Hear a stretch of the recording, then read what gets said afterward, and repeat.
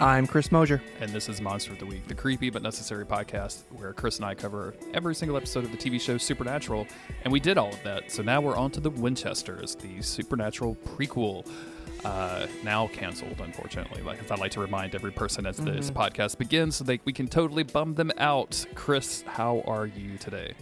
I'm okay. The weight of the cancellation was felt heaviest of all in this episode, where it seems like they're still doing so much, they're still handling so many issues, and then the episode ended, and I thought, how are they going to make all this right in one episode? You know, and that's the toughest part, because you think, well, maybe they didn't plan for that, and I think from what you've said to me, there's probably an ending to this.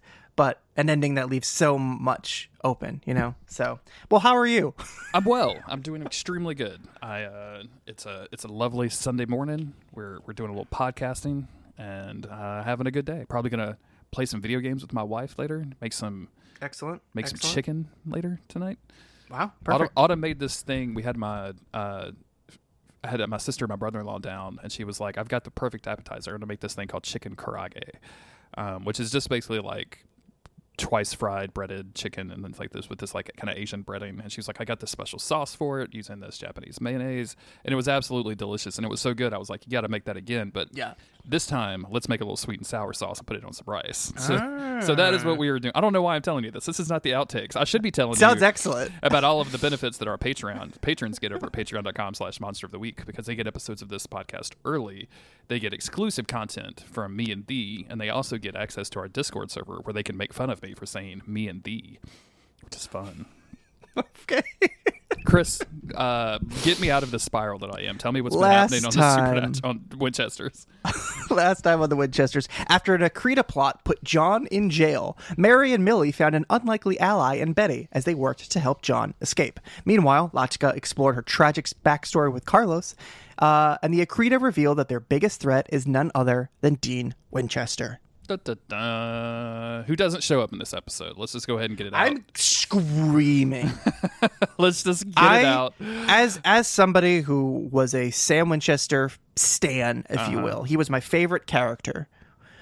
I almost got sick of Dean sometimes because I was out of frustration that they wouldn't do anything good with Sam after a while, right? Sure, yeah. Now I find myself truly desperate to see Dean. I am losing it. I need to see Dean. It's funny, the more of the old characters that they show, the more I want to see them, right? Like, and I don't think that's probably an unusual feeling from the Supernatural crowd. Like, seeing Rowena pop up in this meant a lot. Like, it's a returning face that I know and love. And the fact that they've been teasing this Dean Winchester thing for so long now, is just really like you just want to see him all the more. Like, it makes me wish that we had a modern day type of spin-off, like, you know, Wayward Sisters maybe, where Sam and Dean are side characters. Castiel's a side character that you see once a season or something, and it just like that build up around it. I imagine that's like being an MCU fan. You know, you watch these smaller things and you hear somebody teased and then they finally show up, and it's just that payoff of knowing the big cool guy is out there. He's not part of this small story, which makes the small story better, but then every once in a while it'll brush up against that character, and that's how I feel with Dean right now. Like, I actually am super excited about the idea of him being involved in this, but they haven't overdone it, even though I am screaming that I haven't seen him yet. They haven't overdone anything with him, so it's just made his presence, he's constantly there, even though we haven't seen him yet. That's what I would have loved to have seen for a Supernatural spinoff in the modern day. Yes. But it is what it is. It is what it is. And what it is Winchester's Season 1, Episode 12, Tears of a Clown, which is taken from the name of a Smokey Robinson and the Miracles song from the year 1970, Chris. Wow. This was directed by Minaj Huda and written by David H. Goodman and aired on February 28th, 2023. The Hardest Lies. Mary and John's tense discussion is interrupted when Carlos and Latika arrive to discuss a mystery involving a creepy clown. Meanwhile, Ada makes an interesting discovery. All right, that was it. That's the. She certainly does. They forgot the They forgot the flavor in this flavor text, Chris. There's nothing. Yeah. There's nothing there. So I think I teased it at the end of the last episode. I don't know if it was in the outtakes or not. It was. But they just straight up spoiled the guest character in this episode in the thumbnail on HBO Max. I was so annoyed. What a bummer. Because I think it's a good surprise. I don't know if you looked in the Winchesters and the Sack tweet. No, you told me to get out of there last time I was in there, so I haven't gone back. Yeah. But I had a real funny, because I live tweeted this on the Monster of the Week account, and I had a real funny moment. I'm texting you now. These two tweets are 1 minute apart, where I was like, witch poker without Rowena is boring witch poker, and then 1 minute later, whoops, got me. That's amazing. Yeah, we should mention too. I forgot I was meant to do this, and I started talking about chicken at the beginning of the episode. As we're getting close to the end, we really desperately want your thoughts and feelings on the Winchesters. How maybe it compares to Nancy Drew, the other CW TV show. Maybe if you have some opinions about that, or just opinions about the Winchesters. It's gonna be me right again. That's what I know. How it all ended. I'm the CW's Nancy Drew's strongest soldier. Okay, absolutely. To tell us your thoughts and feelings about it. Tell us if you like these cameos from existing Supernatural characters, or if you prefer it to maintain like a kind of distance from the main series. Give us your thoughts and feelings, monster3podcast@gmail.com. We start at Hugo's Midway of Fun in Fort Wayne, Indiana. Don't you love getting all that information that you don't need? Don't need this at all, but at least I'm communicating it to our listeners. Two young men have broken in, and it seems to be implied that this is their last night before they go to, I think they mentioned Tacoma, and I got a vibe that like they were going off to the military. I don't know what. That's what I also got a vibe about. It's like, hey, here's my last night of fun. Because if he was going off to college, he'd be like, well, I'm going to have fun in college, and I'm going to come home in the summer. You know, I feel like where it's like, well, I'm going off to join the army. That's a little bit more tense. I feel like if your idea of fun is going to a carnival that isn't open before you go to college, maybe you should spend some more time at home maturing before you go to college. Bro, the army doesn't want you. Yeah, the army is not interested in you, and neither is college. One of these dudes picks up a ticket that says Limbo's house. I can't talk today. Why did I write this incorrectly? Take three. One of these dudes picks up a note that says it's a ticket to Limbo's Hall of Happy and begins to start hearing laughter. He follows the noise, sees a giant tent with the same name, goes inside, sees like typical carnival stuff, and then here comes Limbo beckoning him inside. Just then, carnival security shows up and is like, hey, you boys, you need to get out of here. And guy number 2 runs away. Guy number 1 runs straight to Limbo, into the tent. And then we get a little bit of clown behavior from this guy. I don't know if you picked up on this, pretty Chris. Clownish behavior, He's pretty clownish. Every time he sees something, he kind of chuckles a little bit. Like he sees like a 200-kilogram weight, like a classic kind of carnival prop. And he's like, like nothing's happened. You gotta love carnivals to be acted like this. He does the same thing when he goes inside like the mirrored room, and he just sees stuff, and he's like, and I'm just like, this is, if you weren't already a clown, you should go to clown school, my guy. Like this is you're just being clownish right now.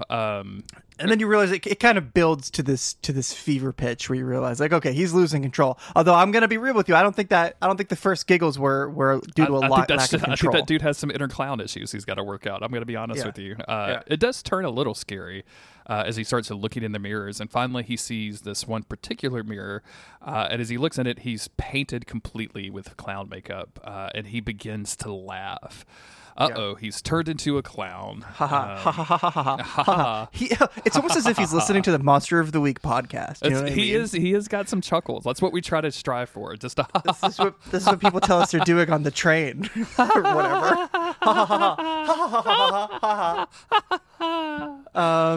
Sorry, dude. Turns out you clowned yourself. Yep, you got clowned. And then we get to our Winchester's splash screen, and then we get Dean Winchester's voiceover. Hunting's a dishonest business. Perfect. Love this impression. Gets better every episode. You gotta lie all the time about who you are and what you do, but the hardest lies aren't the ones you tell other people. They're the ones you tell yourself. I feel like I really nailed it that time. Yeah, perfect. I just thought it was really good. Leave us a comment if you could understand a single word of what I said. Please do, yes. Also, if you could just transcribe it for yours truly. I couldn't understand a single word. So, We start out at a kind of classic supernatural motel. We see a bunch of IDs of Mary's sitting on the table. When John and Mary arrive, they've been trying to track down Dean Winchester, not having a lot of luck, and John is kind of so they're checked just out. Going from place to place, showing his picture to people, I imagine? I guess so. Like, I don't know what they're really trying to accomplish here, and they don't really talk about it. John is too focused on these sandwiches, though. He is way more worried about the sandwiches. And Mary is like, hey, getting kind of concerned about you, bud. Like, are you okay? You were a little aggressive with the bartender. You were a little aggressive with the other guy. And he's like, hey, I just thought they were holding out on us. And I'm chill. And she's like, well, I kind of think that you being framed for killing a guy and then, maybe watching a dude kill himself in front of you is probably bad. And he's like, psh, yeah, nah, totally cool. John, I'm not gonna lie, you're acting pretty unchill right now. He insists that he's okay and that it's all in his rear view, and I love this reaction from Mary. Just the Meg Donnelly is just killing it as Mary Campbell at this point. I think I thought that Drake Roger was going to be the kind of star of the show as we got a few episodes in this, but for me, Meg Donnelly has really come into her own as Mary Winchester, and her reaction of just like a rear view, like it's like you're pretending like nothing's happening.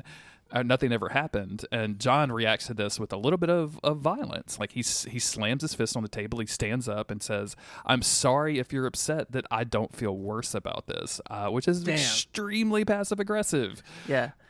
And bro, you're being toxic as hell right now. He really is. This is the classic John Winchester that we know.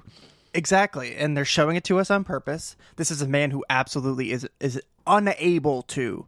I don't think that it's unwilling to. It is unable to deal with his shit. Yeah, he's just not emotionally mature enough at this point. And as this gets to a kind of a peak, Carlos and Lata arrive and instantly recognize that something weird is going on.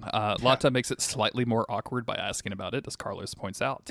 And then they say they haven't found anything about Dean, but they have picked up the clown case. There's this great little moment that has to be scripted because it's shot and like we get a reaction shot from Mary, but like as they're talking, John is just stuffing his face with his sandwich, and Mary just looks at him and is just like, what the fuck? Like, what are you doing? What is going on with him? It's just so good. It's just like, it just shows he's just coming untethered. John is, of course, upset that they may be accepting this case when in the middle of saving the world, trying to find anything about the Creta. But Mary is like, hey, I mean, we're not giving up. Like, Ada or Millie and Betty are trying to clear a name. Ada's got a lead on something that can kill him. Like, in the meantime, I think we can help this kid that got taken by a clown. And obviously, it's just extremely very tense about all of this. Mm-hmm. And then we switch over to Ada, who we haven't seen in several episodes. Ada approaches a door. The eye hole slides open. She's checked out. She's allowed inside, where a bunch of women are dressed up in what, like, I associate as like flapper outfits. I'm not sure. Yeah, this is huge flapper energy. Huge flapper energy. Good. Roaring 20s all over this place. Mm-hmm. Not my favorite style in history, but who am I to judge, right? She's led into, on top of the flappitude, there's also a lot of witchy shit going on. So it's kind of like Great Gatsby, but he was a witch. Yes. I think that's the vibe we're going for. Actually, maybe I'm not a flapper hater. Maybe I'm a Great Gatsby hater. Maybe you just don't like the movie The Great Gatsby. Fuck that guy. Fuck Gatsby is what we're trying to say. Gatsby is not one of my homeboys. I just wanted to say that out loud. He is not on my list of homeboys. He's on my list of homeboys. It's Chris, my buddy Gary. Nowhere is Gatsby to be found. Gatsby's no not on there. Gatsby. Holden Caulfield, he's not on there. That's not on there. He's not on there. The weird narrator from Farewell to Arms, not making the list. John Grieve Winchester, your dead wife, bro. John Winchester, not my homeboy. Not my homie. Carlos, he's a homie. He's my homie. He's straight the homie. I don't remember. Now I'm distracted by homeboys. Anyway, Ada approaches this game of witch poker. That's the only way that I can describe it, because the cards don't look like regular cards. They look like tarot cards that they're playing poker with, which makes no sense. But I'd like that there's just a slight witchy twist on a standard game. Like, there's some magic involved here. And I feel like that's why, spoilers, Ada is really unable to win. There's just a piece of me that's like, the witches imbue whatever their cards or whatever, their magic is involved in this somehow. And whoever it has the most powerful magic, or whoever can out magic the other, is the one who's going to come up on top. There's no evidence of that, but that's my hypothesis. I agree with you, especially because this head witch, who is obviously like ruling this coven, maybe, I don't know if this is a coven or just like these people, or these two witches that she's sitting with are her coven, whatever, but she seems very condescending about Ada. She knows who Ada is. She knows all about her kind of earthy magic, which she's sort of kind of laughing down her nose about, and just mentions the demon that she put in a plant very early on, so early on that I forgot about it and kept waiting for it to happen as we picked up recording again, and I'd totally forgotten that it already had. So we've already talked about the time that she put a demon in a tree, and I just kind of forgot about the fact that we talked about it, which means that my memory is going great, Chris. Everything is okay in Jeremy Land. It's all right. She's eventually allowed into the card game. She lays out her magic in the table, and then we switch back over to Hugo's, the carnival, where Everybody Loves a Clown is playing over this scene, Chris, which is just a little bit of a nod, maybe, to the first time that clowns show up in Supernatural in the episode called Everybody Loves a Clown. Or there's only like a handful of songs that have clowns in them, so they just picked it because of that. So, they mentioned Bozo the Clown, which is either the most common clown name ever, or it's also mentioned in Supernatural, but I don't know, because I don't think about clowns. I have a healthy mind. Oh, okay, hold on. Well, hold on. I have anything but a healthy mind, but it's not, I'm twisted, but I'm not sick and twisted. You know what I mean? Did you not watch Bozo the Clown growing up? No, I don't know what the fuck that is, and if you're gonna tell me, I'm gonna freak out. I mean, it's exactly what it sounds like. It's just a guy named Bozo the Clown who had like a relatively famous TV show. Can't remember if it was like public access or if it's got to be public access stuff. No. But like, he's probably like the most famous clown besides the one in the joke about the guy, the Padalecki guy. Not Padalecki. That would make that joke so much more funny. Anyway, if it's Padalecki Padalecki the clown goes to a doctor. The doctor. I am Jerry Padalecki. I'm sorry. I'm amusing myself now. Yes. Anyway, all of the gang is here. The Scooby gang is here. Yeah, they're. Is it they interviewing this dude yet? I don't even know where we are anymore. They're talking. So they go up to the first clown that they see, and they are like, "Hey, we're from the paper. We wanted to do a follow-up interview." And he's like, "Listen, I already told them everything that I know.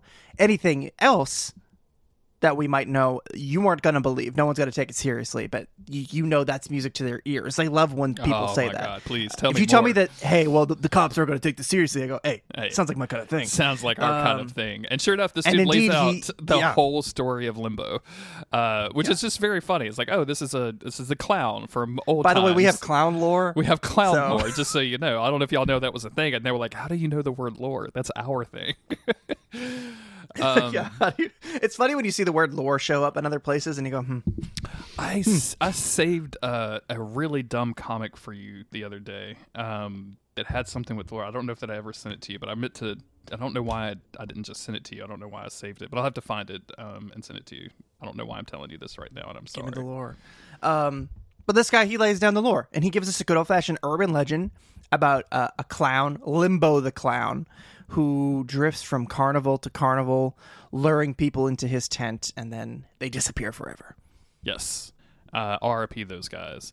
Sounds like our kind of thing. Sounds like our kind of thing. They decide to split up. Lotta is going to go do some research. Barry is like, that's a good idea. Me and John are going to stay here, make sure nobody else gets limboed. And John says, actually, no, I'll go with Lotta instead. A little bit of tension. Also, I'm not happy about the tension, but I'm glad that John and Lotta are getting some scenes together, because that definitely feels like an underutilized pair. Yes, a rare pair, if you will. A rare pair. John and Lotta are great together, and I like Carlos and Mary together a whole lot. We jump back. we get a very brief flash of our of a dude who looks kind of freaky. He's a sketchy dude for sure. He's watching the it's really gang. funny because he's not really doing anything. No. And like so far, the villains have been presented as clowns in this episode, but the music when they show this random guy is so intense. Yeah, they're definitely trying to red herring us with this dude. Yeah. It's very funny. We switch back over to the card game. Ada goes all in. The other two players fold, but this main witch decides to call. Ada lays down a full house, a game-winning hand, if you ask me. But unfortunately, some witchy shit has transpired, and the main witch has a straight flush. We get a lot more condensation, and Ada begs to be let back into the game, asking to borrow magic because she is desperate to win powerful magic so that she can defeat the Akrita Queen. At hearing the word Akrita, every witch in the joint stops what they're doing and kind of comes over and surrounds them as this main witch is like, hey, you are not powerful enough to do that. There's no way that you could do it. If the invasion is happening and nobody knows when it's going to happen, you should join a coven, because the best thing that you can do is help your sisters help you, and then like defend yourself and like kind of give it up for the rest of the world. Mm-hmm. And she's like, and Ada's like, absolutely not. I don't think that's cool. I've got like people. I've got like a son, and they're like, do you have a son, like a full human son? And she's like, that's a weird question to ask. Like, why would you ask but that? Actually, that? No, not full human. I mean, not full human. No, but like that's a weird impersonal question to ask. I mean, he's half djinn, but I don't think that's any of your business. No, Ada is just, it's like, hey, please, like, help me out. And this witch says, hey, I'll make you a deal. She brings out a seed and says, if you can make this seed grow without earth or water, just using magic, I'll give you the magic that you need. And I'm like, well, if you have the magic to defeat the Akrita Queen, then why wouldn't you use it? Well, you know what? Who cares? It doesn't matter. It doesn't. Because the witches are just like, we're going to protect ourselves. We're going to, join up with our covens and use dark magic to shield ourselves. Let the Akrita Queen do her thing, and then we'll hang out after. They're not interested in trying to face her. No. Ada concentrates, tries to make the seed grow. It looks like something's about to happen as it starts to shake on the table, and then you could tell like she just loses it, like her concentration breaks. Mm-hmm. And then she's about to get kicked out when she is approached by a hooded figure who very quickly reveals herself to be the one and only Rowena. She's back. It's funny because, like, the second that first of all, you see her, she's so small. You go, yeah, that's Rowena. And then you hear her voice. You go, yep, that's Rowena. Yeah. But then she pulls the hood off. It's still a fun reveal anyway. It is a fun reveal. I like it a lot. I just can't believe that the Max app did me like that. It just showed her in the thumbnail. I think if you were, because you probably would have been like me, like as soon as she walked into the witchy flappitude area, you'd be like, well, if they're going to bring back Rowena, it's going to be this episode. Right. Like I was kind of on the lookout for it as soon as one of the few characters who can very easily just be in the story without having to do anything tricky. Yeah, just slots right in. Like she was around at this time and she looked about the same. Like that's there's no weirdness there. We go back over to Lotta, who has checked out every clown lore book at the library, of which John is like, wow, there's a lot of clown lore. There's like 9 or 10 books here. This is pretty odd. This is kind of weird. Are we expected to read like all of this? John is kind of doubtful that this would work, and Lotta puts everything to the side when she's like, hey, just wanted to check in. You've been going through a lot. And he says, is this you checking or is this Mary? And she says, no, it's me. I'm your friend, and I'm worried about you. And because it's a TV show, the conversation just ends there, which is one of like a weird like thing that TV shows do, and also like how nobody ever says goodbye to anybody. But like it's just, I don't know, like the conversation just ends and Lotta like nods like she's satisfied with an answer, and I'm like, he didn't say anything. You guys did not have a conversation. What are you satisfied? Did not talk about this. What is going on? But I think maybe she just realizes like, oh, he did just take that in that I said I was his friend, and that probably is enough that, okay, give him a little while, maybe he'll start talking. Exactly. Yeah. He doesn't though. So no, not at all. It doesn't come up till he gets clowned. Mary and Carlos are kind of gloomily walking through this carnival, and Carlos, of course, is like, you got to spill the beans. What's been going on? And she says that John is in denial, and she doesn't know how to help him. And kind of in a weird emotional moment for Mary, she like jumps into his arms and like collapses in tears against his chest and hugs Carlos and says she's just so worried about John. Yeah, before it was revealed what she was doing, I had to turn to Jess and I was like, she doesn't normally act like this. This is a genuine, like, this got it twice now. They got me on this twice. This got a genuine emotional reaction for me. I was like, oh, this is Mary, like, who has this like really, really tough exterior and who protects herself against these emotional connections, but it's still, is now having this connection with Carlos because they're old friends, and saying how much she's worried about her new BF, and just having the genuine feels about it. And I was like, this is really nice, but it's all just a fake thing. She found the sketchy dude from earlier clocking them, so she just wants to tell Carlos without it being obvious. And of course Carlos makes it, we're wiping away our tears, like, okay, well, okay, so you obviously I was a little bit more into this than you were. That's fine. Fool me once, fine. Totally all right. Fine. So Carlos sees this dude, and the dude sees Carlos see him, so they have to chase them down. And so they run off to a car chase, not a car chase, but a foot race. Meanwhile, Lata has found some mentions of limbo in a book, and it just lays out what limbo is. One of the things that I think is so funny about this show is that they don't really... It's just like, oh, we need to find a book. Oh, here's the name of the monster in this book, and here's the monster's complete story. Like, we just got everything. All right, sweet, perfect. It's like living in a perfect world, because it feels like either they're way better at this than Sam and Dean ever were, or like they're just getting incredibly lucky, because it's like, yeah, here's Limbo. He's from the 20s. He was in a carnival that went under during like the Dust Bowl period of American history, and then he made a deal with an occultist looking for a spell that would make him happy forever and forget all of his problems. Which that's all in the book. Is that that was just in the library? Like, is that on his Wikipedia page? What book is this? What is it? The close and personal history of Limbo the Clown? Like, I don't understand. It's so funny, man. I love this show. Within the universe of this show, anything can just be found in a book. I love it. Imagine if that was true for our world, Chris. Wow, I should go to the library. Carlos and Mary chase this dude, and Mary does a flying tackle, which looks super cool, making up for the tears she was shedding earlier. Yeah. And they found out very quickly that this is not a bad guy. This is instead a dude who is also looking for Limbo. This is just like some poor innocent sap who just got hit by a linebacker. This is Clarence. Very small, but she's all muscle. Who just suffered a knee injury. She was like a bullet. Getting tackled by Mary Campbell. Yeah, he just blew his ACL. Clarence looking for his younger brother Roger and will never walk right again thanks to Mary. Now he's looking for a doctor. Just sitting there out of breath like, Jesus Christ, girl. I know I ran, but that wasn't an invitation. You could have just called me. I'm sorry. He says that his brother was taken 30 years ago. We skip ahead a little bit so they can get the Scooby Gang together, and Clarence tells them all what happened to Roger, which is their parents passed away. He didn't know how to help Roger deal with his grief, so instead he took Roger to the carnival, which, as somebody who's lost a fair amount of important people in his life, sounds like the worst time to go to a carnival. Mm-hmm. Just looking around and thinking about great times that you probably had with the people in your life that were closest to you, and just looking at everybody happy and feeling alone seems like a really bad time. Wouldn't be my first choice. No. But this was 30 years ago, so that's what, the 40s? Oh my God, the 40s? The 40s, Chris. Yeah. He was 18 in the 40s and he wasn't fighting to defend our country. What were you doing home, What were you doing home? I'm telling you, he had a leg injury, which Mary just exasperated 30 years later. Exasperated, whatever. You got it.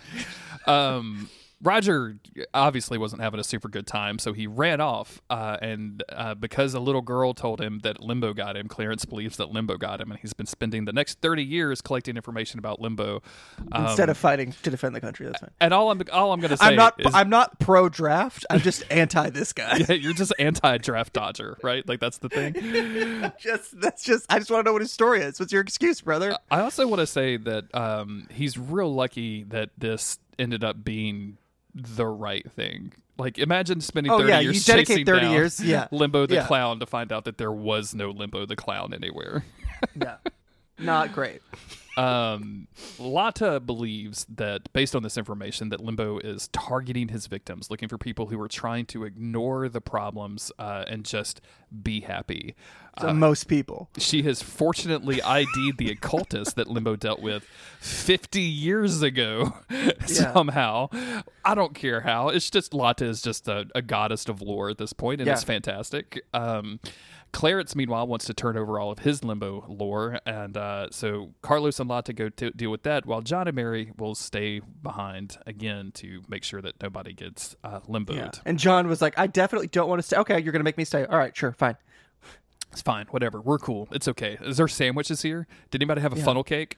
I just want a funnel cake. And John's Give me some funnel cakes. Eating through his grief now at this point in his life. All right, cut back over to Ada, and we realize that her and Rowena have made this deal. Rowena says that the Men of Letters stole her grimoire, and Ada gives her said grimoire back. And then this is the point where she's like, hey, okay, I'll give you the grimoire, now give me the spell that I need to defeat the Akrita. Turns out this was all a lie. There was no grimoire. Rowena just wanted an excuse to get past the wards that the Men of Letters had set up, so she was allowed to come in.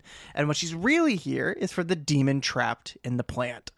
Love this a lot because it really sets you up as a Supernatural fan of, oh yeah, she's been chasing this grimoire forever. It's part and parcel of like what her storyline is in Supernatural. But no, she's not worried about that at all. It's a pretty nice little fake out.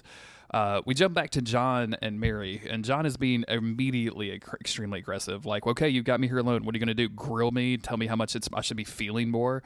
And Mary is like, actually, you know what? I feel like I know exactly what's going on. And she says that listening to Clarence talk about Roger made her realize that, you know, John has been focusing on their relationship, treating this trip like a vacation as an escape away from all of his issues and problems. And John hears this and in that like classic kind of relationship way that you do, flips at him. It's like, well, what about you? You're doing the same thing. You haven't signed up for college. You haven't talked about the life after hunting. How is that even going to work if I'm still hunting? Well, I had to fucking break you out of jail. Yeah, I've 3 been days ago, fucking John. busy, and I haven't had time to go to the post office and deliver my acceptance letter or whatever the hell. Yeah, I broke you out of jail and then fled the town. I don't know if you remember that all of these things happened concurrently. Like I haven't been home. But also she says like, hey, I'm out here saving the world, and he's like, well, that's just exactly what I'm talking about. Like you're just you just put everything in your own life off to do that. And then as she leaves, he's like, yep, that's that. Just prove my point. Like just whatever. So it's kind of like their big first relationship fight, which is very cute. It's a little early to be fighting like this, but you know they got a lot going on. They got they got a lot of world on their shoulders. This is like an angry fight. You know what I mean? Don't play them "Weight of the World" from the Nier soundtrack because I think they both would start crying. I think they'd crumble. Yeah, I think that would be it. During all of this, as Mary is stalking away, she looks down at the ground and finds, ta-da, a limbo ticket. And then Mary is like, you know what? Fuck this. I'm going to go find this tent by myself because I can't be bothered to deal with you right now. And she does. She almost immediately finds the tent and it's like, I'm going in. And she radios John because they've got walkie-talkies. Huge walkie-talkies. Huge walkie-talkies. You know, there's something that Sam and Dean always did because every episode they'd have brother drama. But when they were on the case, they could immediately switch back into work mode where somebody would be like, oh shit, okay, Sammy, we got to do the double brother bluff. Even though we're beefing, we can still double brother bluff. And that's exactly what she's doing here. They're having these relationship issues, but the second that something comes up, she's like, oh, hold on, John, I see this, I'm going in. Yeah. Now, obviously, she's being reckless, I think, because they've just been fighting and she's desperate to kind of dive headfirst into something. But even just taking that second to be like, to radio him and tell him shows me that there is still that level of professionalism with her. Yeah, it's good stuff. I like all of this characterization of Mary. It really, to me, plays into a lot of the existing Mary stuff, and I'm a big Mary fan, so in general. Yeah. John catches up with her just in time to watch her go into the tent that he can't see, so to him, it just looks like she disappears into thin air. He goes back to tell Carlos and Lotta about this, and Lotta's kind of confused. Like this works against their theory. Like Mary wasn't upset when it happened, and John gets this look on his face, and Carlos is like, "Fuck off, buddy! What did you do?" Yeah. I love that Carlos is relatively defensive of Mary. It's just a very good relationship. Because when it comes to friendships, of course, Carlos is everybody's friend. He's John's friend as well, but he has known Mary way longer, and so when it comes to them being in a relationship, Mary is his friend and John is his friend's boyfriend. You know, and there's a slight shift in the dynamic, so he's defending Mary here. Lotta has some ideas. She tracked down the information about the occultist and found out that all of Limbo's magic comes from a dark magic mirror. Once you stare into this mirror, you get clowned up. Then you can never unclown yourself until somebody convinces you to worry about their problems again. Which, I don't know, man. as a way to solve things, like, hey, you've got problems, you need to deal with them, is a real funny kind of, I don't know. The whole solo episode is really like face your fears kind of thing, but it's just very funny. Carlos is like, they're like, oh, hey, we gotta go break Mary out of this thing. How are we going to get in? And Carlos is like, oh, easy. Clarence has a ticket, which I think is also very good. A vintage ticket. Yeah, from the 60s maybe. Rowena, meanwhile, is absolutely in awe and in love with the demon tree. She says so much evil in such a small package. I was like, are you talking about yourself? Are you talking about yourself, girl? Or just your boyfriend? She tells Ada that she really wants this demon in a tree for information about her son. And of course, Ada can't hear the word son without like telling everybody that she has a half-shin baby. She's like, well, I have a son too. I'm like, nobody cares, Ada. Like, nobody asked, Ada. I'm sorry. I'm so sorry, Ada, but nobody asked. He was only on one episode. Rowena's been on like 60. Now, sorry. What's like the present state of demons at this point? Because back in season 1 of Supernatural, they had never encountered a demon prior to the plane episode. And then later on, they, of course, that's all they fight. But I wonder if back in the 70s, getting a hold of demons was much more difficult. You know, the gates of hell hadn't been open yet, or they just weren't as prevalent up on Earth. I don't know. Because the idea of her finding this specific demon for a specific reason is something, but her just trying to track down a demon and hearing about, oh, there's this demon stuck in a plant. Now, of course, that's a very willing or it's a subject that cannot resist her in any way because it's in a plant. Yeah. But also the idea of it just being like the only demon around that she's heard of that she could track down is also interesting to me. Yeah, I think so based on the information that we know, like obviously John knew stuff about demons before season 1. Season 1 is what I just said. Jesus season Christ. 1, yeah. Before season 1. That's what we call Dean. Seaman. Sam is season 2. Sam is seaman 2. And in this, like the witches at the beginning of the episode were like, "Oh, you were the witch that trapped a demon in a tree instead of sending them back to hell where they belong." So I have to imagine, at least this is in my head, that all of the demon interactions are like either you kill it and then the demon just smokes away to a different body or smokes away back to hell if you exorcise it. Nobody at this point, I think, probably had the ability to question a demon, so this is probably the first time that Rowena had the ability to like ask a demon anything about her son, which of course we know to be Crowley, the infamous character from Supernatural. Will Crowley show up in the next episode? Who knows? I doubt it, but I would love for him to. He seemed like he was really unhappy with Supernatural when he left. But maybe this is the way to get him back in. But all of that is just mere speculation because Ada is like, hey, if you just give me the magic, you promise me you can have the tree and you can just go. And of course, Rowena is like, yeah, or maybe you can't stop the Akrita because you're not powerful enough, but you're not even powerful enough to stop me. And as Rowena picks up the demon tree to leave, Ada lashes out and roots spring up out of the ground, breaking all of the water pipes underneath this floor. It's immediately what my dumbass brain thinks. Roots spring out of the ground, wrap themselves around Rowena's feet, and holds her in place. So Ada's got the magic. She just had to be angry enough to use it. Unfortunately, Rowena has magic too. Her eyes glow purple in that classic Rowena color, and she blasts Ada across the room and knocks her into the wall. Like hard. Yeah. In a different world, it would have been really cool to see like future seasons have Ada use more of this like earth magic. I think the roots look really cool. It's going more towards like what D&D type magic rather than Supernatural's magic, but because it's so different, I just thought it was really cool. I think schools of magic is a lot of fun to get into, and I like the idea of being a witch isn't just necessarily like being classic witchy in Supernatural. Like you could, I think it's like, okay, well, everybody goes down like the dark magic path because maybe that's on its face the most powerful form of magic, or most destructive form of magic, right? But then somebody who does this other branch, this other school of magic, having different abilities and having that manifest in different ways, could have been really, really cool. Yeah, absolutely. Earth magic, always fun. Meanwhile, back at the carnival, the Scooby Gang all hold on to the ticket at the same time. The tent becomes visible, and they all walk in together. As they're exploring this place, no chuckles from the Scooby Gang, by the way. They're not no clown behavior. No one's chuckling. So that was just that one dude's weird behavior. John sees the door, immediately goes in. The door closes behind him, separating him away from the rest of the gang. And John is now trapped in the Hall of Mirrors. Uh-oh. Yeah, he decides to cover his eyes to avoid looking into the mirror because, of course, the mirror is where the dark magic is stored. Couldn't help but notice the fact that he's trying to not face reality, and he's literally covering his eyes. Mm-hmm. So it's just a little weird, and we'll get to it in a minute, but the resolution of this does not come from John or Mary. Yeah. Which is I like it. Interesting. Yeah. Yeah. And just the thematic undertones of John literally covering his eyes, as you mentioned, right? Just not looking at the things that are around him, and instead just pretending that things are going to be happy, because that's what he tries to do. Unfortunately, Limbo shows up immediately afterwards and says "Oh, hey, you were ready for some fun?"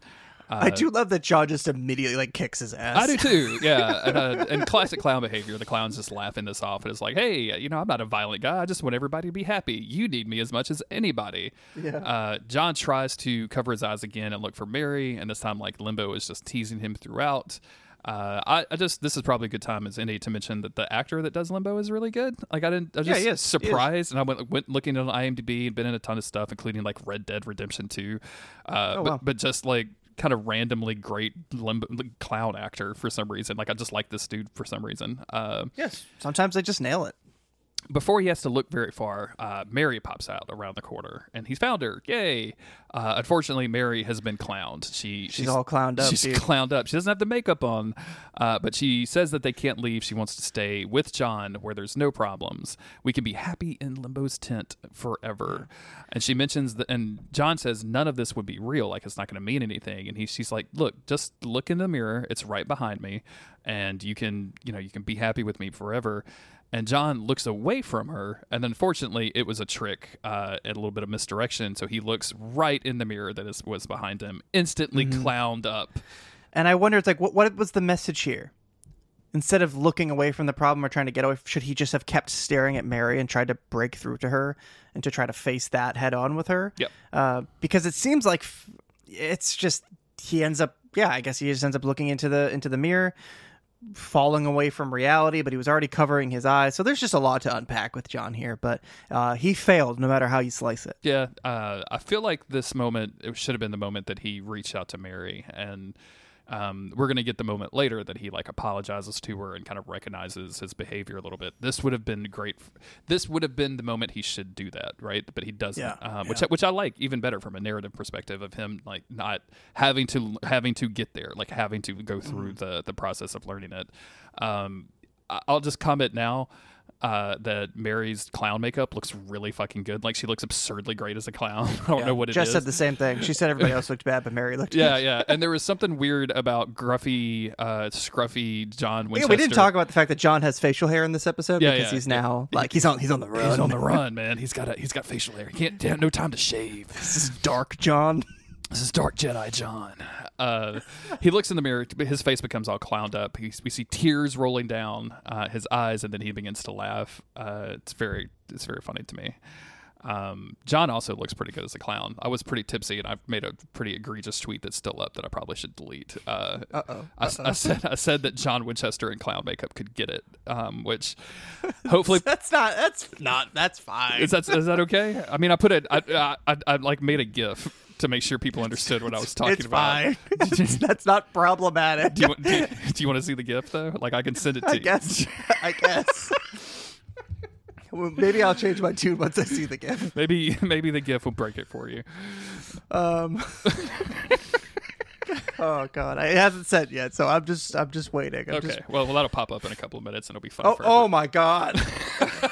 Is that him? Oh yeah, that's him. That's from a little bit later in the episode. Yeah, he looks like he's in a Panic at the Disco music video. Maybe that's my thing. I changed my mind. It is problematic. Okay. I'm sorry, everybody. Meanwhile, Clown John can no longer get it. Can no longer get it. That offer has been rescinded. Carlos and Lata are confronted by a literal clown car full of dozens of clowns. I love that Carlos's reaction is, "Oh, gross, no, gross, no."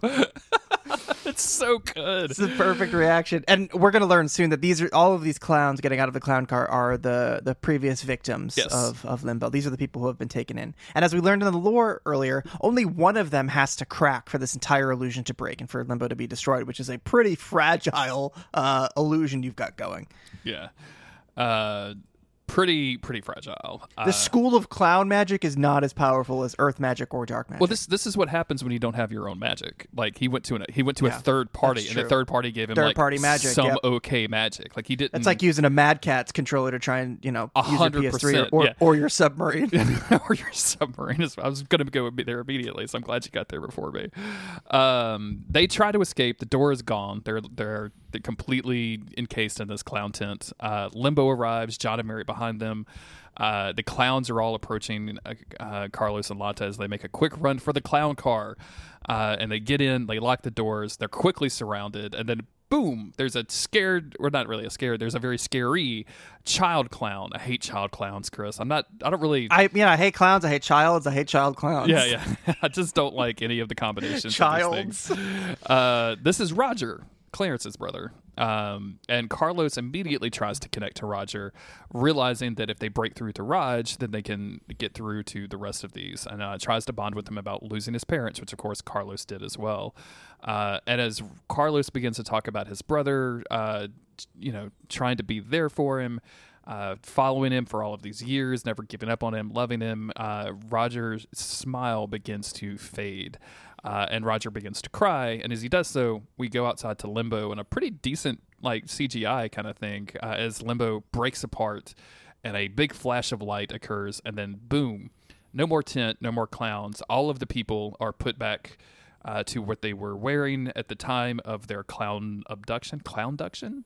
Yeah, which is cool. Like, you get your life back, right? Like, he's still like a little 10-year-old boy, but it's up to 50 years displacement in time. Displacement is, and they don't worry about it. Like the episode does not check in on this. Like they don't. Because the gang is like, we're not unpacking that. That's their problem to deal with, which definitely feels like that's a lot. There should be a resource out there to help people. Save the people, hunted the thing, went home. My 3 check boxes. Like I'm done. Yeah. People, like saved, to be thing, hunted. To be a 10-year-old boy displaced in time. Like, yes, he's 30 years in the future. That's a lot, but you're 10. You're still going to grow up in this new world, right? And now your older brother is basically your dad, so that kid's going to be fine. But there was like a woman in her 20s back there. Like, there's some older people who are just like, I don't even know how society functions anymore. Yeah. How am I supposed to go on and be an adult now, There's I can't...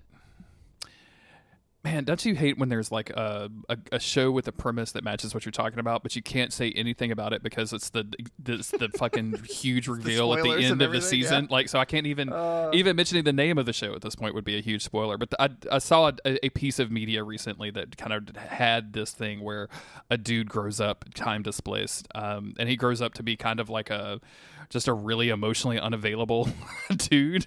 Perfect. And it makes sense because he's probably like confused. Like, he didn't realize that he was time displaced for a while. So anyway, all of these time displaced people are here. Yay.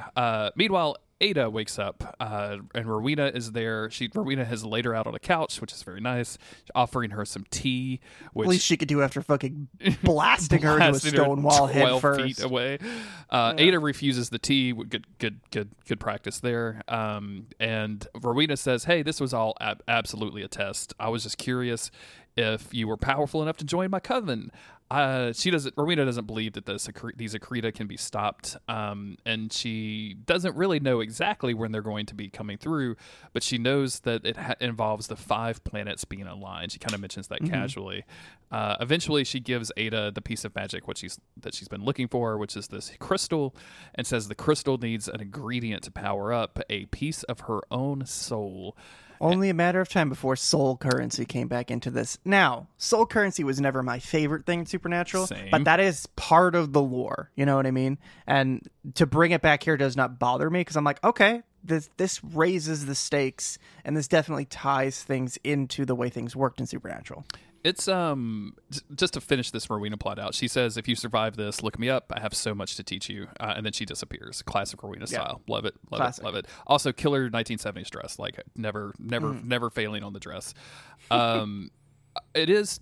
it does make me like, I'm not going to do this because I don't want to, but it makes me feel like I want to go back and figure out when soul magic was happening, because for some reason, like, my mind is telling me that Rowena was not familiar with soul magic at the time in the main show when it started coming up. But also, like, doesn't really matter. Who cares? Like, I think it's around season 6 that they started weaponizing maybe souls, yeah. But I wasn't sure if it was monster souls or humans. The angels were always harvesting, so it just, because all those plotlines just they all blend sucked. Together. Yeah, they all just kind of they were not fun. Rowena disappears. We see Clarence in the background of the time-displaced people hugging Roger. Yay, they're back. John thanks Carlos for saving them. It's a good moment. Lotta asks if they remember anything, and Mary says, yeah, actually, it was kind of nice. And John looks over, like, confused, and Carlos is like, grabs Lotta and is like, we need to go. They're about to have a moment. John says that he doesn't say it in these words, but he says basically that being a clown made him realize that Mary was right. And I think that future husbands out there, if you could admit being a clown makes your wife right, you got a long marriage on your hands. Like, if you can put those words together, you're doing well, my friends. Like, these are the words that you need to say, because you probably will be. Like, I'm just gonna say this. Like, as dudes, we're gonna clown ourselves quite often. It's happened to me innumerable times in my marriage. Yeah, so, I'm always clowning myself. Oh yeah. You clowned yourself this morning by watching the clown episode of TV in front of your fiance. That's like, right. Yeah, that's clown behavior, Chris. I'm just gonna say that. Like, clownish behavior of me. But John says, "Hey, like, you had to know that was, like, not good." It's like, she's like, "Don't you want to, like, not have problems?" And he's like, "No, I'm okay. Like, we need to do this stuff together. Like, I apologize. You were right. I've been ignoring things because it was easier. I shouldn't have been mean to you or been angry with you. And everything is all good. That's it. Boom. Perfect. Done. Problem solved. Everybody's happy forever." No more Winchesters. This is where the episode ends. This is it.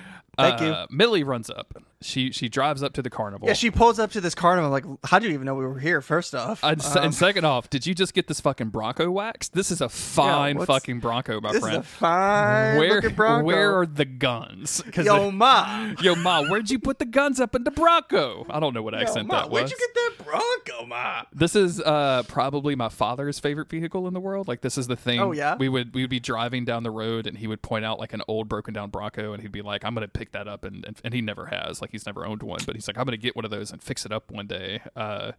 And even today, like, I send him pictures all the time, and he's like, "Oh, where'd you see it?" And I'm like, fucking Vernon Parish, and he's like, "Oh, we'll get a price for it." And I'm like, "I'm not gonna do that." That's really funny. Absolutely, That's like, really I'm not gonna call a guy. Like, that's not gonna happen. Anyway, this Bronco is very cool. And she has good news. They found a witness for something doesn't matter, but it's gonna clear John's name. Everybody's happy. Also, Ada has. Oh yeah, somebody saw, like, Kyle what time he entered the garage, and they could confirm that the police call was made before he got there. So yeah, okay. It's funny to me, and I don't care how easily this is brushed off, but, like, even just, like, a smattering of experience with law enforcement, you would know that they would just not care about this witness. Like, they would just lie. They'd be like, "No, we already got our guy. Yeah, like, we've got the dude. He had blood all over him. It was his knife. And he escaped, so, like, he's still definitely our guy." Yeah, and then he ran away. So, yeah, that's definitely, I don't care what any witness says. Like, that's our guy. But it doesn't matter. Everybody goes back to the hangout. Where Ada fills them in on everything that Rowena said, except for the soul magic part. She keeps that one close to her chest. Unfortunately, she's not smart enough to figure out the planetary maps, and because there's not Google, you can't just look up, like, when's the next time the planets will be in alignment. But Lotta can, because she's super smart. Yeah, and she does it in, like, 10 seconds. And she says, it's already begun. Uh-oh. And that's the end of the episode. When will the planets be in alignment next? Presumably, you mean in real life? Yeah. No. Next episode for them. Yeah. I mean, okay. Planetary. This can be colloquially called a planetary parade, and the next alignment of the 3 planets is January 27th, 2024. We're gonna get powerful by then. All right. So 5 planet alignment. Let's go to Forbes. We missed this one. This was June 17th. 2023, an alignment of Saturn, Neptune, Jupiter, Uranus, and Mercury will be visible in the eastern sky. We missed this. We could have gained so much planetary energy. I feel like we really messed up here, Chris. I'm not going to be honest. I'm going to be honest with you. Let's see, planetary clusters. Here we go. You ready? We have plenty of time for the next one. The next Golden Conjunction will take place on September 8th, 2040. Okay. That's plenty of time to power up. We got plenty of time. Yeah. That's like, what, 17 years from now? That's about as long as it takes Goku to go Super Saiyan in the anime. So I'm pretty Super Saiyan 3? Yeah, definitely. Yeah. It takes him 16 years to do it, I'm pretty sure. Been watching a lot of Goku. Yeah. That's what If you Google Goku Super Saiyan 3, it's really fucking funny the way that he looks. But that's not important. No. What is Winchesters, they're doing it. We've prepped for the final battle, which it better be the fucking final battle. Dean Winchester better show up because we only get one episode of this television show left. I'm curious if he doesn't. Has the show failed? I don't know. Depends on what happens. Yes, because if they don't resolve the plot, then that means that it's left unfinished. They need to have something explained. Even if it's like, hey, I still have more to do, I think Dean needs to explain himself, or his plan needs to be laid out in some fashion. And if it isn't, then we're kind of just left like, okay, what was it all for? So I need to know, is this a different timeline? What is he doing? What is he trying to accomplish? And if we don't learn that, then I think it's just a lost opportunity. I mean, this whole thing kind of feels like a lost opportunity. The more of these episodes we see, the more that I wish that there was going to be another season and that they would get another chance to tell more stories. But yeah, I think we have to resolve the Secreta thing and we have to resolve the Dean thing. Okay. And specifically on this episode, I think I'm really dissatisfied with the way that they're doing all of this emotional work with John Winchester. I think his relationship with Mary continues to develop. I really liked that they split up the team a little bit, so we got some John Latta, Mary Carlos action, like I mentioned. Somehow they made a good episode around clowns. Not sure how they did that. They got a good clown, and they did lots of good goofy clown stuff, I guess. But like they didn't lean into it. There's one moment. God, where did I put it in my notes? And I forgot to mention it. There's one moment where I think it's the like normal clown, I guess, where he's explaining the limbo stuff to the Scooby Gang, where he like mentions something and like there's this like real like in the background just a sound effect of like a clown horn, but like a terrifying clown horn, which is maybe the goofiest thing in the whole episode. Which congratulations, that's an accomplishment. So yeah, I thought it was a great episode. Rowena being here continues the trend of supernatural guest stars coming in and just doing their thing and not really like taking over the plot or anything, just being like, oh, hey, like this is a normal time for this person to show up and they're doing the normal stuff that I would imagine their character doing. Like it's not like, oh, now we have Rowena here, we can win the day. It's just, no, we got some weird magic from Rowena and she's on the hunt for Crowley, which makes sense given that what we know about Rowena. So yeah, good stuff. It would have been nice to have a future where they could do more of these guest star integrations, because it's, like you said, been done in a very effective way. It doesn't steal the show, but it makes you a little happy to see them. Yep. Maybe we can find some de-aged Bobby. Almost said Bobby Winchester. Yeah, please. Jesus Christ, Bobby Singer. Meet a young Bobby. Have you seen pictures of young Bobby? I can't remember the actor's name now off the top of my head. So. He was an extremely, extremely handsome hunk. Like it's, hell yeah, it's remarkable. Last thoughts, Chris. None. Thank you, everybody, for listening. We very much appreciate it. Thank you for the people reaching out, interacting with us on social medias. If you want to get your thoughts and feelings on the Winchesters, please email us at monsteroftheweekpodcast@gmail.com. You can also DM us on other random social media. We will try to obtain that, put it in our feedback document, and then read it aloud to you on the final episode, along with a guest, which should be super duper exciting. We're very much looking forward to that. What's next after the Winchesters, you ask, for Monster of the Week? We're going to be launching a new podcast. We are not ready to tell you what it is yet. And you should probably expect a little bit of a break from your boys afterwards. We're after the finale episode and our feedback episode, we're probably going to take a couple of weeks off. Knowing Chris and I, we will actually probably continue to record once or twice a week. Yeah. We just won't be releasing episodes, so it's not going to be a vacation at all, which we've literally, I don't think, ever done except for maybe once or twice in the last 8 or 9 years. But thank you, everybody, for listening, and we will be back soon. Bye. Goodbye.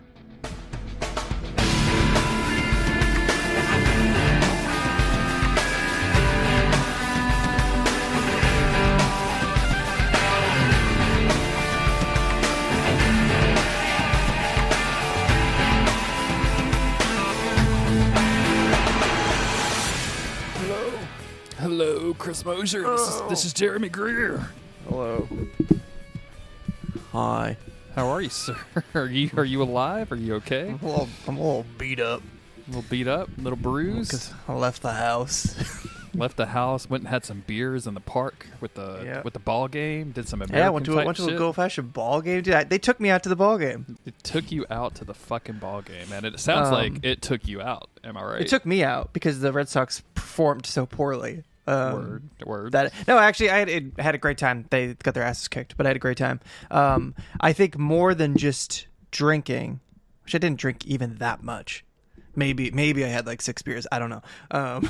6 beers is nothing at a ballpark. Like you're there. Right. I mean, I think for people at home to being like, 6 beers, that's a lot of beers. Like it's they were tall boys at a ballpark. That is like I think you automatically get like 2 beers at a ball. Like you walk in and you're negative 2 beers, right? Well, like, see the people in front of me, or this one guy in front of me, I think he got probably 10, and then the people behind me, they were going up.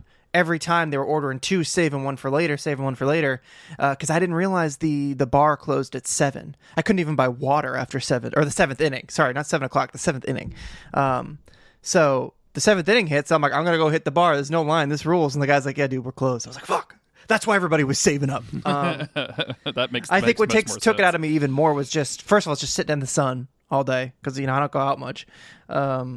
And just like the angle I was sitting at, like craning my neck, like my neck hurts today, my back hurts. It was just tiring in a good way. It was a good tiring experience. But I woke up and I was like, fuck, definitely didn't drink enough water yesterday. Definitely didn't eat enough. But I'm all right. I'm fine. You survived and you're ready to talk about the Winchesters. Yeah, exactly. It's funny going to a baseball game. I just don't. I mean, I haven't been since high school, so I don't know, 8th grade something. And I don't go to a lot of sporting events. That's not usually my jam. As I've said, we've been watching baseball. Don't know why. This year in particular, they changed the rules a little bit so that like there's a pitch clock, meaning like they have to pitch much faster. Games are much shorter, which definitely makes it more approachable to sit in front of the TV with my Switch playing Stardew Valley watching a baseball game. You know what I mean? That's a perfect combo right there. Dude, drink a couple beers, that's a good Saturday to me. It's a good Saturday. We do a lot of that with American football, soccer. We do that a lot with soccer. Just like, hey, it's on in the background, and we're gonna, do something else while we're watching it, and like look up. And then for the if the game gets good, then you get wrapped up in it. It's a great time. Yeah. It's good background stuff. I will never be the type of person that is like, let me watch this from forward to back with my full attention and get like really upset about a passing play of or whatever. Right. Like I'm just not gonna be that person. But Jess and I can do it if we're together. But the weekend that she was away recently, I was like, yeah, I'll sit down and watch the baseball game. And I was like, I'm not going to do this. No, I'm not going to do that. It's really only fun when I'm with her. I've tried the same thing with soccer, and every once in a while it works for me. Like, I'll be like, oh, this is an okay time. But most of the time I'm just like, I'll just, like, I could play a video game right now. What am I doing with my life? When you have the option to play a video game, it's hard to pass up. Got to go for the video game option. Speaking of, I put more time into Remnant 2. Should I be playing this game? You should be playing this game with me. Is what should be happening. Okay. I will start an alt, and we can go through it together. But it's really, really neat the way that co-op works in that game, and the way that the whole game world works as I start to explore more of it. And I don't want to tell you about any of it because it's really interesting. And it's just fun to explore, and just kind of fun to figure stuff out. I'm at that zone. Like, I would really love to play with like you or Pad. Yesterday I played with Patches and his friend that he calls Angry Chris. Oh yeah, Angry Chris. That apparently has all of the same attributes as you, except for, then this is Patches' words, he's short and doesn't have a girlfriend. Dude, chill. That's just what Patches said about his friend. I'm just repeating things that Patches said about his friend. So rude, Patches. I don't know Angry Chris enough to know if Angry either one Chris of those is a things Trails are true. fan just like me. So. I know. Apparently y'all have a lot in common besides height and girls. So that's very mean. Playing multiplayer is interesting because the bosses, a lot of the bosses are seemingly like designed for that. Like, they want you to have support roles, and they want you to have like multiple people picking stuff off, the same, all of that kind of stuff. Yeah. But at the same time, I'm torn because the world, I'm having so much of a good time just going through the levels by myself that when somebody, I've ended up changing it so that like nobody can join my game because random people will join your game and like y'all will do stuff together, and like the NPC, like your the characters that you're playing will chat with one another. Like, did you see that shit? Like, it's that kind of stuff. But it's so distracting for me. It's like playing Dark Souls. Like when I play Dark Souls, I want to go through the whole level together, and if I need help with the boss, I want to summon a buddy. But it's very, very rare that I want to explore an area with somebody on the microphone or with somebody in my world. Like that it's a level of tension that I'm not really looking for in the experience. But at the same time, going through these areas is so much fun. Like I'd love to do it with you and do it with Pad or do it with whomever. Like it's a real good time to playing through. Maybe can we do like a little triplet sesh? Yeah, it's 3-player co-op, so we could all join up. That's fun. When me and Pad play video games, we normally start around like 2 or 3 o'clock in the afternoon, so that'd be 3 or 4 o'clock your time. So we could probably arrange for that if I could convince him to buy it. I was kind of subtly hinting that he needs to get in it, just like sending him screenshots of like what happened when I put too much armor on and tried to fat roll. I was like, hey, isn't this funny? This is a good video game.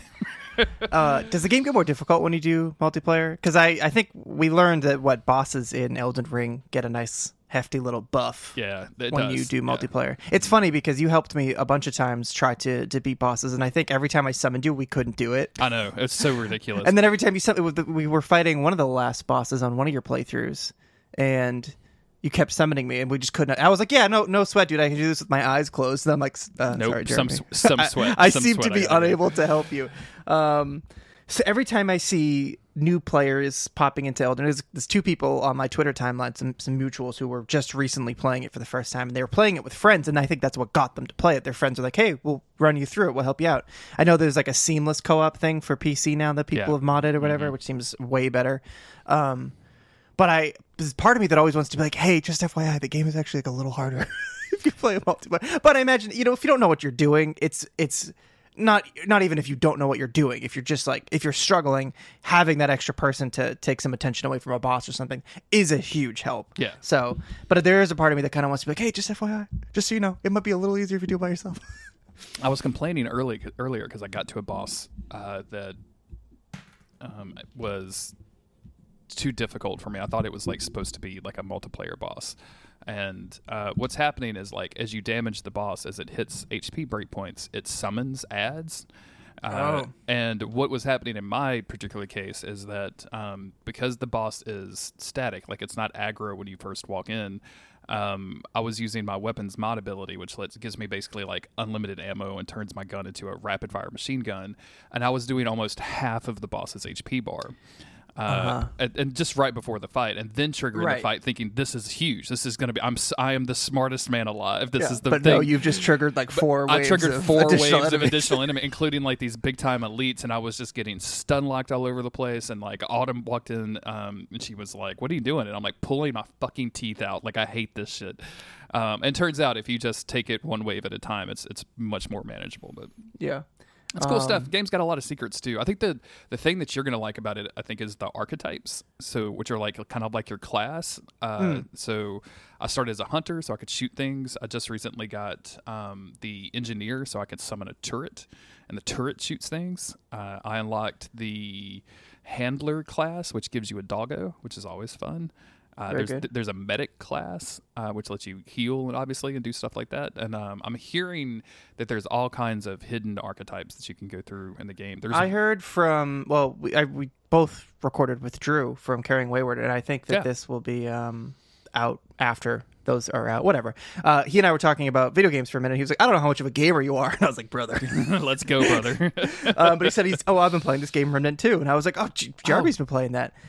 But did he tell you anything about it? No, we didn't talk about it. Because he told me that data miners... Yeah, I was just about to bring this up. Found something. Fun. He was like, the developers knew that people would probably do this, so they literally set up a thing that could be data mined, could be found and unlocked through that, which is extremely fucking cool. I love when games do stuff like that. I love just like schoolyard mysteries about games, and the fact that there can be anything like that in the modern day is really fun. And it's filled with stuff like that, like the engineer class that I mentioned. I don't know, I just kind of stumbled into, somebody mentioned like, if you're looking for other classes, you should just like this would go with the hunter one that you have now, and you should just look it up on YouTube because you'll never get it naturally. And I was like, oh, okay, well, let me just check that out.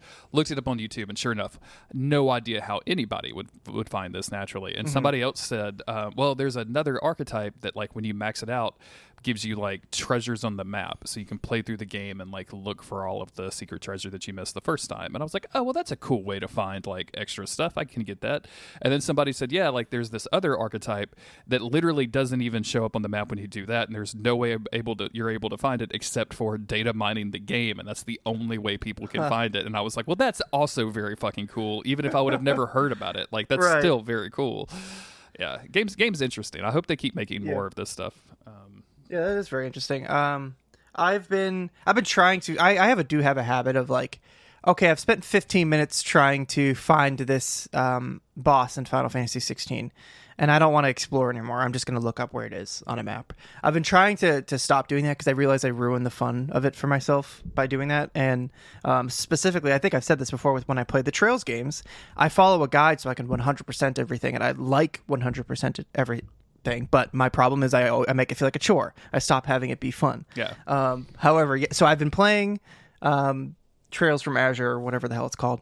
I've been playing that like without a guide, and I've been pretty much 100% doing everything because I realize without a guide, I still want to go and do all the stuff. I'm still going into buildings and talking to NPCs just because I feel like doing it, and then I get the natural reward, which is so much better. And it means that I don't look at my phone every 10 seconds because I'm like doing the thing on my own. Yeah. Except for yesterday, there's not always, but there's often like hidden quests. You're usually just given your quest, and it's like, here's what you can do.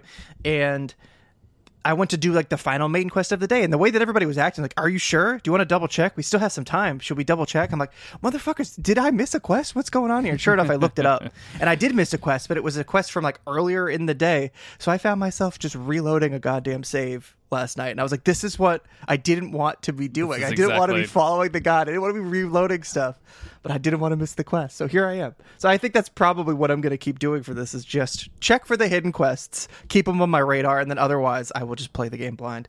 Sure. But if I find the hidden quests on my own, I'll be happy. But it has made this experience so much better because I'm like notoriously slow at beating these games, but I'm just cruising through this one because I'm just like, no guide. Just doing my thing, enjoying myself. That's the other thing that I find that I was going to bring up today to talk to you about. Is like I feel like I'm finding out that I play video games so much slower than everybody else. I was posting in a Diablo 4 thread, and I was complaining about one of the systems in that game called Renown. And as you complete stuff in like their open world environment, like you gained Renown, and gaining certain levels of renown unlocks certain things. Well, I'm at the point now, I'm at the very end game where the only thing I have, like, there's like there's like skill points unlocked at the last tier, right? Which are like extremely valuable things. So you want to do this. But I'm at the point where all of the easy ways to get it are done. So I'm forced to do like side quest, which I don't feel like Diablo 4 is really set up for side quests. It's not what I want to do in that game. I don't care about any of these stories. I want to make my dude powerful, and I want to slay monsters so I can get loot to make my dude powerful. Like, that's the loop that I want to be doing. Following a guy around as he's, like, hunting for food for his family. I'm like, oh, this is boring as shit. I don't want to do it. Yeah. So I was complaining about that, and, like, they were like, well, just do dungeons. Like, dungeons only take, like, 7 minutes. And I'm like, that doesn't sound right. And sure enough, me and Autumn started doing some dungeons yesterday, and I didn't, like, time it, but I was just, like, we went through it, and like one dungeon was probably 15 or 20 minutes, which is not like a lot of time. And again, it's doing the thing that I want to do in Diablo, which is kill monsters. But at the same time, we had to do, let's say, 4 or 5 of them to get enough of this renown point so that we can unlock the last tier or whatever. So that's like an hour and a half, which is an hour and a half of killing monsters and collecting loot and doing the thing. It's just like it makes it so much of a grind for some reason that it just you need goalposts in the middle. You know, like you don't want to, like, even if you're going to grind for an hour and a half, you need to be like, okay, after 15 minutes, I got to this thing that I need. Now to get to the next thing I need, I'm going to need to play another 15 minutes. But to play that hour and a half, that makes it feel like, man, I'm really fucking slogging through it. Huh? And then I was playing Remnant 2 with Patches and Angry Chris, and they're like, and I think they had already been to some of these levels, so they were kind of sprinting through and we're going to bosses or whatever. So I was like, and I was having a good time. We were chatting, shooting monsters, like getting to the boss, killing bosses or whatever. But like, it's so much different than how I play the game, which is like carefully exploring every single corner, like looking around, like finding a table with some soup on it and going, who ate the soup? Like, really thinking about the soup, like trying to come up with some reasons that people are, you know what I'm, it's just maybe I play video games super slow. I always want to say I'm exactly the same way as you, but am I? Like, because I beat Final Fantasy 16 really fast. Granted, I took vacation for that, and I was like desperate to get to the end before I got it spoiled or anything. So that's a little bit of a different scenario. But Zelda, I finished that pretty quickly. Elden Ring, I finished pretty quickly. I feel like everything I do kind of just plow through. And even though I think, oh, I like to take my time. I've wandered around Shadow of the Colossus for hours and hours. I'm like, yeah, but I did that after I beat the game. So I think I am the same way as you, but I'm the same way as you after I've beaten the game. Yeah, which makes sense, right? Like, I think there's, especially nowadays, if you're with Final Fantasy 16 specifically, like you were on the internet and people were talking about it and people were beating it. And so much of my feed is already Final Fantasy. Yeah. Because that's just like, that's the thing I'm into. So I really had to, stay safe out there. Yeah, I had to hustle up. So, I feel like I just play games slow, and I'm not gonna change who I am now, Chris. I'm just gonna play them slower as I get older. I can tell you that right now. So, Lord, you want to talk about the Winchesters? Yeah, let's do it. Talk about some clowns. Let's talk about some clowns, dude. Jess just kept looking over and be like, "Oh my god." About what? As clowns? I'm watching this clown episode. Oh. Is she into the Winchesters? This would be a good time to do a friend of the show, Jess. Has she watched No, any of she it? was asking me to compare it to Nancy Drew, though, because we've been watching that. That's like the two things we're watching on HBO Max. And she's like, is it better than Nancy Drew? And I'm like, I don't know, because on paper, they're very, very similar. Mm-hmm.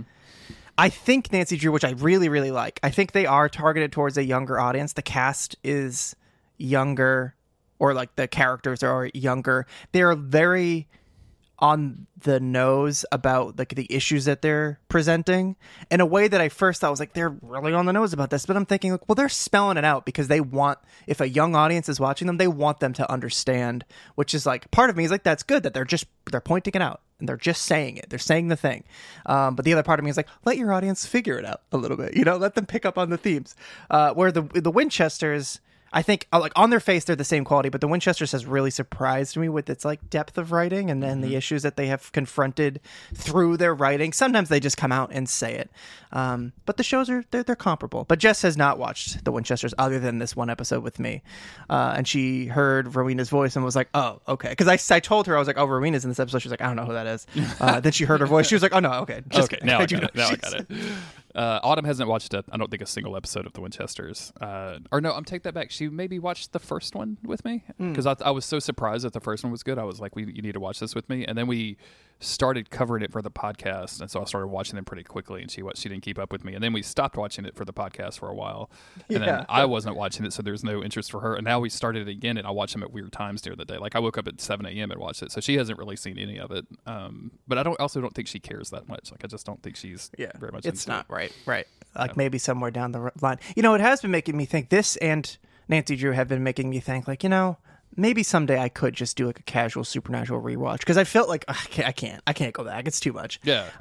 But the type of show that Nancy Drew is, it is the term comfort show is what people use. It's just like it's a good watch. It's it's a horrible things happening on screen, but it's like a warm hug, and that's kind of what Supernatural used to be for me. So it reminded me of that. But Jess has really been trying to get me through the episodes of this show because. I think there's 2 episodes of Nancy Drew left before it ends forever. So she's trying to get me caught up so we can watch the finale together. And we're on good pace to do it. So, all right, let's talk about the Winchesters. Yes.